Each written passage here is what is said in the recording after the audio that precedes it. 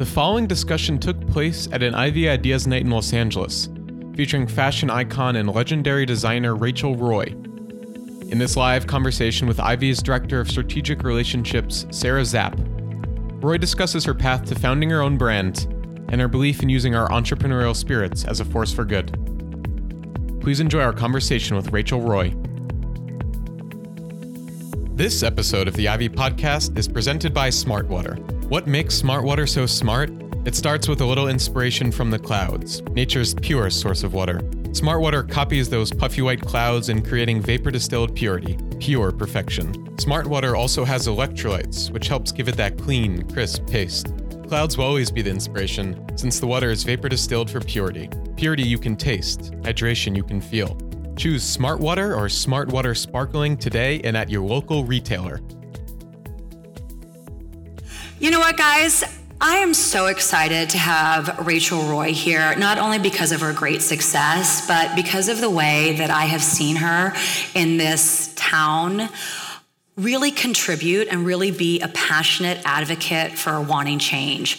Rachel Roy is the founder and creative director of her namesake line. It has been 10 years where she has really used the Rachel Roy brand to help people understand their limitless potential. She is also an advisor and a real advocate for World of Children, which helps underprivileged children. She recently launched Kindness is Always Fashionable, that really brought together a philanthropic approach to doing business with what she loves, fashion. And it's not what she does, it truly is who Rachel Roy is. So put your hands together for Rachel Roy. Woo! Come on up. Thank you. Have a seat. Hi, everyone. And I'm sorry, I hate to embarrass you right off the bat, but isn't she stunning? Oh. Every time I see her, she's so statuesque and beautiful. I'm like, wait, are you sure that you actually design the clothes and you don't just model them? Because well, you are it is so beautiful. Clothes and makeup. It's my industry. It works. It works for you. And what, you have a Dutch mother? My mom's Dutch and my dad is Indian, first-generation immigrant. So I don't know who else out there has been raised by immigrant parents, but I actually credit my dad for starting my business because they do expect you to work all the time. Well, you started working as a teenager, right? Yes. So at 14, and I have an older brother, so I thought this might happen, but I didn't really have, I wasn't sure. But at 14, we were told that we have to start contributing to the household. And I didn't. And my birthday rolled around and my dad dropped me off at McDonald's and told me not to come home until I had a job. And I love McDonald's, but I didn't want to work there. So I took a bus to the mall and got myself a job and was able to go home. So I have only actually worked in fashion, and it really informed those years, 14 through college, and a little bit beyond, really informed what my customer wants. I knew it at a very basic level until it was like breathing. And when I started my company, it just made sense. It clicked. So how did you make that jump from being in the fashion industry and business to actually launching your own brand and company? Yeah, that's the big question, right? For any of you out there thinking, at what point can I start? Can I break away from my salary job and start working on my own passion? And the real answer is you have to be brave enough to jump and grow your wings on the way down. You're never going to have the wings before. It just doesn't work like that. That's not how the universe has set us up. And it's not how we're set up to succeed. I actually think that success does not provide any type of knowledge, rather failure does. And the more failure in every aspect of life, the more growth and the more learning. So for me, I did start while I was working, and I started a passion. I didn't have any type of business plan. I didn't know if there was a white space, which is a marketing word that I'm sure you all have heard and use a lot. I just started making clothes that I needed and I wanted to wear. So what I needed was clothes that worked from 8 in the morning until 8 at night for working women. And that's what my business started on, and that's where I found success, because you will find people that are into what you're into if it's authentic. So tell them a little bit about exactly everything that's in your line right now. For you, and for those of you who don't have context, you've dressed little-known women like, I don't know, Michelle Obama, little-known names like that. How does that feel to have grown to that kind of level of success? That's such an interesting question, because those of you that have started your own business or thinking about starting your own business, you never get to the point where you sit back and you think, okay, great, I'm done, because the curiosity doesn't allow for it. There's so much more that you want to not only experience for yourself, but for your customers. And when Michelle, I think either someone that works on my team gave me an email that Michelle was wearing one of our garments. What was so kind of her, actually, is probably the best word, was that she wore something that was off the rack and still available. And it sounds... Yes, from a sales perspective, that's gold. Right, from those 10 plus years of working retail, from the ground up. What that means is she didn't go through a stylist, she didn't get it for free, but also that if anyone wanted to emulate her, which she was the First Lady of the United States of America, and many did and do, that the product is still available. And she was thinking about small American businesses, I think.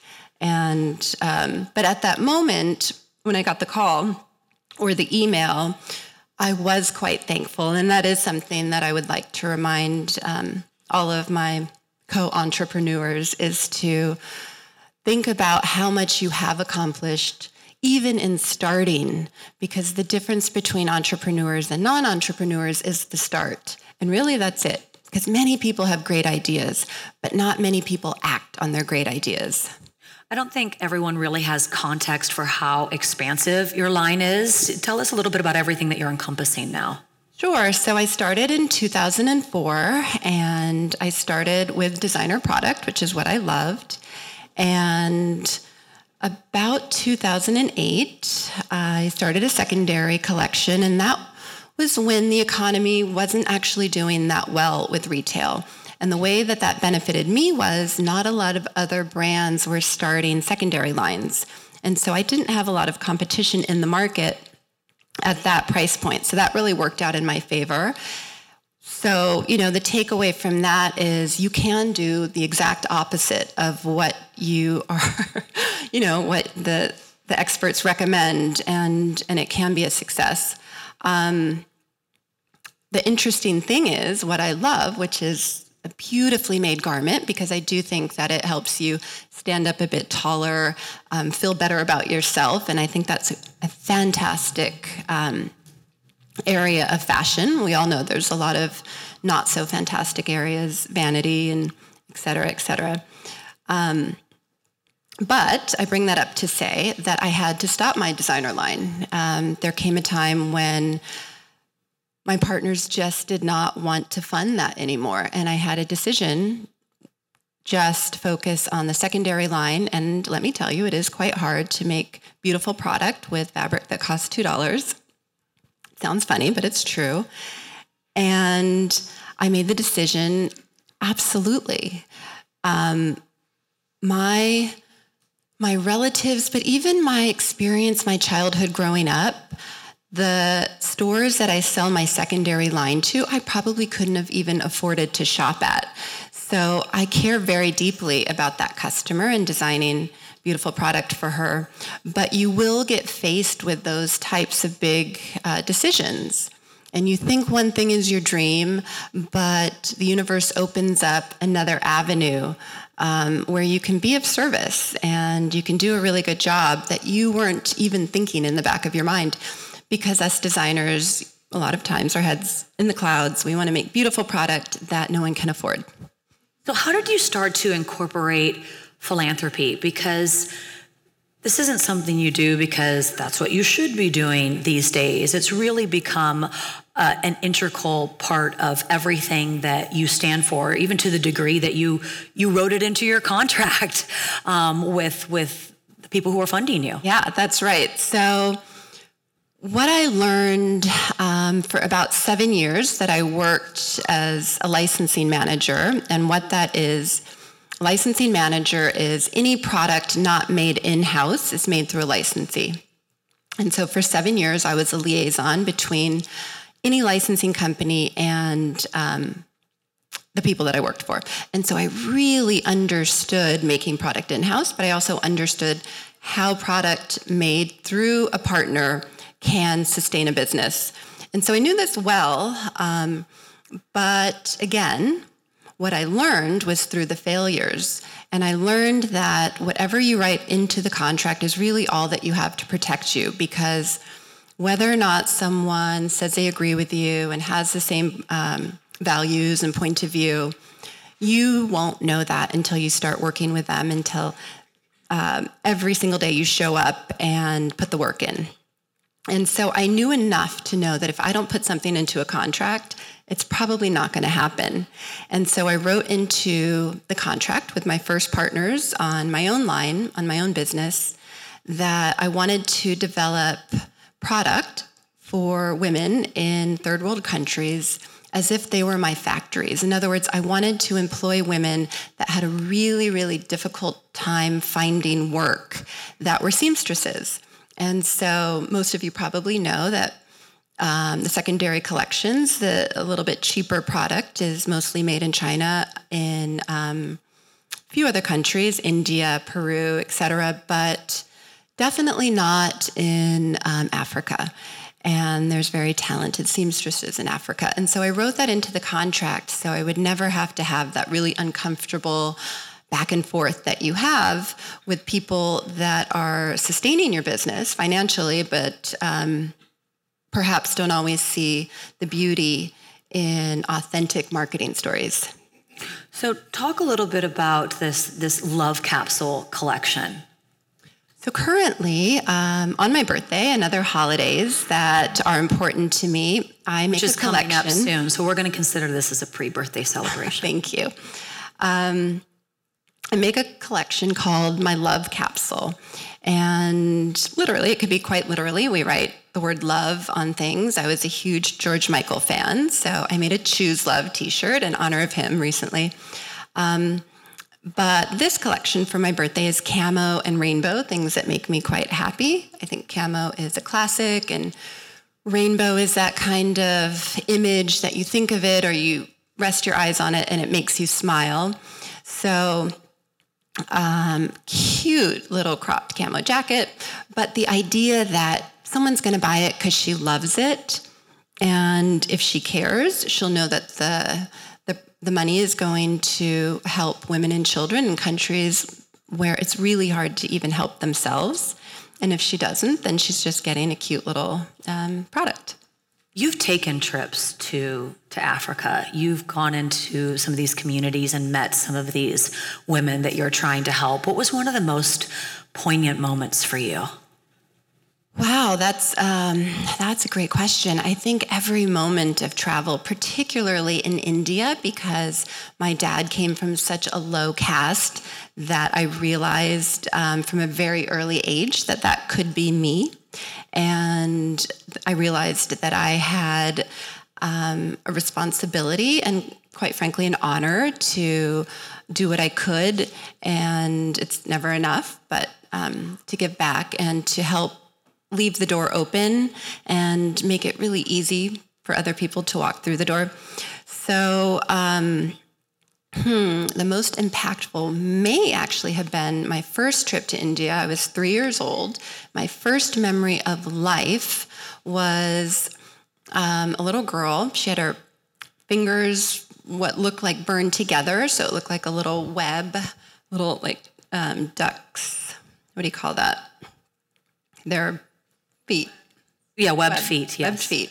Thank you, Her audience. hand looked like that. And she was begging, and my dad gave her a few coins. And I remember being so angry at him for not taking care of her, not giving her more. But he explained to me that if he gave her too much, the people that made her hands like that would harm her even more. And my dad was very kind of blunt like that, but that information stayed with me. So immediately, my first memory as a child is knowing not only that there are kids begging, but that they're hurt specifically so that we will give them money. I mean, that's pretty intense to, conceptualize as a young child. But I carried that around, and I still do, that how can we not, or me, I should speak for myself, how can I not help when there are such extreme circumstances in the world? So I just weave it into what I do anyway. And it's quite easy when you do that. When I give personal appearances at Macy's, which is my big partner, my biggest partner right now, and talk to young people, it could be in any job that they work in. If they work in a pizza shop, you can ask your boss if you can give away whatever's not sold. And you'd be surprised at how many times the answer is yes. If you work at a library, can you read to kids that don't know how to read or teach English? And the answer is always yes. And what was a lesson that I learned really early on is that bosses want help. They have so much that they have to think about. They have so many decisions that they have to make all day long that if and when I came to them with an idea, it kind of saved them time from having to think, and they said yes. And so it can be super small things, and I learned that, and I did very small things in anything that I did. And when I started my own company, I was able to do a little bigger things, but because I had worked it into the contract, I never had that headache of having to beg or put yourself in a position where you have to, kind of humble yourself and give up something else that you might not want to give up in order to give back. How is your kindness is always fashionable campaign working into your business mantra? Kindness is always fashionable started for me when Pakistan had this huge flood. And I want to say maybe 12 years ago, I don't remember exactly when, but my 18-year-old now was a little girl, and I was showing her what was going on in the world. And she looked at the news, she looked at the television, and she looked at me, and she said, well, what are you going to do about it? And it was just very innocent, right? Like your child wants, she sees something awful and she wants to know, what's mom going to do? And at the time, I wasn't doing anything about it. So I thought to myself, well, we all kind of feel like our voice isn't that heard or that loud. And I thought, I guess I could make product. It's what I do anyway. And it's what I'm good at. It's the one time I don't second guess myself. I don't have any doubt when it comes to design. So I had a BlackBerry. This is years ago. I looked in my BlackBerry, and every single person in my BlackBerry I reached out to that was what I considered an influencer, even though they weren't using that term that long ago. And I asked them if I could have their signature to make a bag for the children of Pakistan. And this was at that time when our government thought that Pakistan was hiding some unsavory people. And so to get like the CEO of Bergdorf and the CEO of Macy's and Graydon Carter, the former editor-in-chief of Vanity Fair, to give their signatures and give it quickly, and knowing that I was going to sell the product in stores where people could see their name and, have possibly negative impact on their own business, that meant so much to me. But really, what I was hoping it would say is it's not about politics, it's just about helping the kids. And this list of names, with Oprah, a funny little side note to that story, all of the really big names like Oprah signed like this. And when you look at the list, Wait a minute, I'm sorry, you actually have Oprah in your phone? Well, I had been on her show, so I didn't have like her direct number, but I had her producers. You could make it happen. I love that. Yeah, it was enough. Maybe it was Gail. I'm not sure who I asked, but it happened like this. No lawyers, no nothing. And then if you look at the list, you'll see some names that you're like, oh, I wonder why she asked her. Those are the ones that were like, let me talk to my agent. It just goes to show that the ones that are super, super successful are also the ones that are really confident and self-assured and know who they are and what they stand for. And it seems very generous in that capacity. Generous. But another tip for those of you that may be working on your own give back is that whenever I ask people for things, I try to make it free for them, or at least make them feel like it is. So if they buy, right, for my birthday, the Love Capsule has this amazing, cute little camo crossbody bag that I've been wearing a lot just because it goes with everything and it's super handy. So technically that's not free, but they're getting something for it. And like a signature, that's free. Yeah.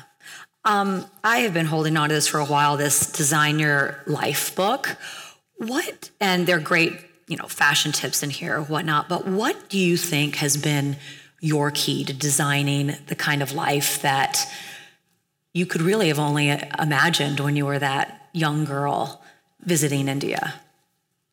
Design your life to me means that every day, within every moment, you have a choice. So whether you have a headache, you can turn the lights on and put a candle on, and it, again, sounds very minute, but for me, sometimes artificial light can give you a headache, and it's really just taking ownership and taking control of your own happiness, not blaming your parents, not blaming your husband, your wife, your boyfriend, your girlfriend, just taking ownership of those choices and remembering that it's a choice. Especially as a child, you think your happiness is dependent on your parents, and many times it is. If they're, wonderful people, then you're happy. If they're awful and they're tyrants and you're miserable. But the sooner that it can click that we're the ones that are in charge of our choices, we're the ones, therefore, in charge of our happiness. And so for me, Design Your Life, it's something that we would say in the office. It's something that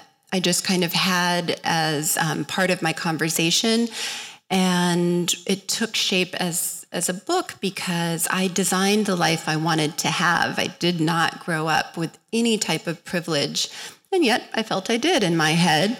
I watched old movies. That's all we were allowed to watch. And so I had this type of young elegance, I'll call it, and it made me think that I was living a different type of life until you just do, until you just surround yourself with the things that make you happy. You're designing your life. Okay, let's do something fun, which you did not know is coming. Let's do a quick rapid fire, 20 seconds or under answer. So, favorite fashion tip? Favorite fashion tip, it's so cliche, but it really is. You have to dress for what actually makes you look good, not for what the magazines say is trending. I totally don't believe that kind of stuff. And I believe that happy people are the sexiest people. So it doesn't have anything to do with selling product. Ooh, I love that. The happiest people are the sexiest people. You should put that on a t-shirt. Okay, next, favorite charity? Well, I guess kindness is always fashionable, but also World of Children, who I work on with friends. And so if you work on a give back with a friend, it's like none other, because what you give comes back, but also you're laughing or sometimes crying, but it's with a friend and you're growing with a friend, and it's the best, I'm telling you. Biggest challenge you've had to overcome in your life? Oh my God, the list goes on. And while I'm going through them, they're horrible. And pretty quickly after, I get it, and I'm thankful, to the point that the more recent ones, so I'm in my 40s, so anything that's happened in my 40s, even my late 30s, I was smart enough to know this sucks, but I'm going to be amazing in 2 weeks because I'm going to be smarter and I'm going to be more confident and I'm going to know myself so much more. I'm going to care less about the things that actually don't matter. It's true. When you're going through change, no one likes change. It's really uncomfortable. We don't seek it out. but I've been through so many hard things, whether it's work or personal or my family, that I understood that maybe sooner than others, that it does make us more beautiful. And again, happiness equals sexiness. I love that. You're a big fan of vision boards. What's one of the most interesting things on your next or current vision board? Well, I like to travel a lot. So I put the cities that I want to go to, or work won't stop and I won't look up and I won't ever go to those cities. And so I put a lot of different cities. But for my move to California from New York, I lived in New York for 19 years. And I just felt that something was wrong there, and it just wasn't feeling like the right place to raise my children. And so I had a vision board for about a year and a half of homes by the beach and things that very much represented California. I just didn't know what it meant at the time. And I ended up moving to California and buying a house online without having ever seen it. You bought a house online without ever having seen it? How did that work out for you? It's great. I love it. But I lived in New York for 19 years. So we're quite thankful when you come to a walk-in closet or natural light or a backyard. I mean, my realtor told me that all of his New York City specific clients were just like me. It wasn't exclusive to my gratefulness or happiness at natural light and space. And so, yeah, my kids were like thinking they were going to Fresh Prince of Bel-Air's house until they actually moved here and then really saw Bel-Air. But the great thing about New York City is that it does produce some really cool kids and some really grateful kids for what the world has to offer for them. Real quick, I should have added this one to the rapid fire. Your greatest moment of accomplishment in fashion, when you saw a particular person wearing your clothes or an accolade, your biggest moment so far in fashion? I've had so many happy moments. I have Amy, who has run my team for, this is going to make me cry, for like the last 12 years. Say hi. And you really can't do anything without a team or without someone that just gets you, without having to articulate yourself or, what it's like working with partners or, people that don't really understand you. So to have a team of women, which I do, that has worked for me for years. And it's the reason why I could move to California and have a company in New York sustained. But I would say my proudest moment is when my first partners did not want to fund my company, which was fine. But not only did they not want to fund my company, they didn't want my company to exist. So I could have done what some of the other designers that they funded did, which was nothing, or I could fight. And so I went to Anna Wintour. I went to the president of the CFDA. I asked lots of different people what I should do. And the majority of them said nothing. Do not go through a lawsuit. You will not be able to handle it. Lawyers are built to destroy you and embarrass you. And for some reason, women do not like to be embarrassed, and you will not be able to handle it. And I went ahead and I did not take their advice, and I fought, and it was horrific, but possible. And I got my name back. And now, because I was willing to fight, there is something in the court of law that states if you have 100% creative control over your name or your product, which thank God those 7 years of working in licensing allowed me to know to also write that into contracts, you have the right to buy your name back. Whether or not that partner has a higher percentage of your own company, whether or not they have a lot more money, you have the right to buy your name back. Your what you want to do with your company trumps their percentage and the amount of money that they have, which it had never been written before and it had never been ruled on before. And the reason it hadn't been ruled on is because designers are creative, usually sensitive people that don't care to fight. Who does? It's horrible. But I made that decision, and I was so proud of myself after that outcome, because it was the hard decision to make. Wow. And because it helps other people too. Congratulations. What a great precedent to set. Thank you. That's our show for this week. Thanks again for tuning in to the Ivy Podcast by Ivy, the Social University. We are the Grad School for Life, and our mission is to spark world-changing collaborations by introducing you to the most inspiring people, ideas, and experiences in the world. Check us out at ivy.com for life-changing advice and gatherings, and the foremost thought leaders shaping our world today. For more information about the Ivy community, and to find out about events happening near you, visit ivy.com and email us via membership@ivy.com. Dream big and stay inspired. This episode of the Ivy Podcast is presented by smartwater. What makes smartwater so smart? It starts with a little inspiration from the clouds, nature's purest source of water. Smartwater copies those puffy white clouds in creating vapor-distilled purity, pure perfection. Smartwater also has electrolytes, which helps give it that clean, crisp taste. Clouds will always be the inspiration, since the water is vapor-distilled for purity. Purity you can taste, hydration you can feel. Choose Smartwater or Smartwater Sparkling today and at your local retailer.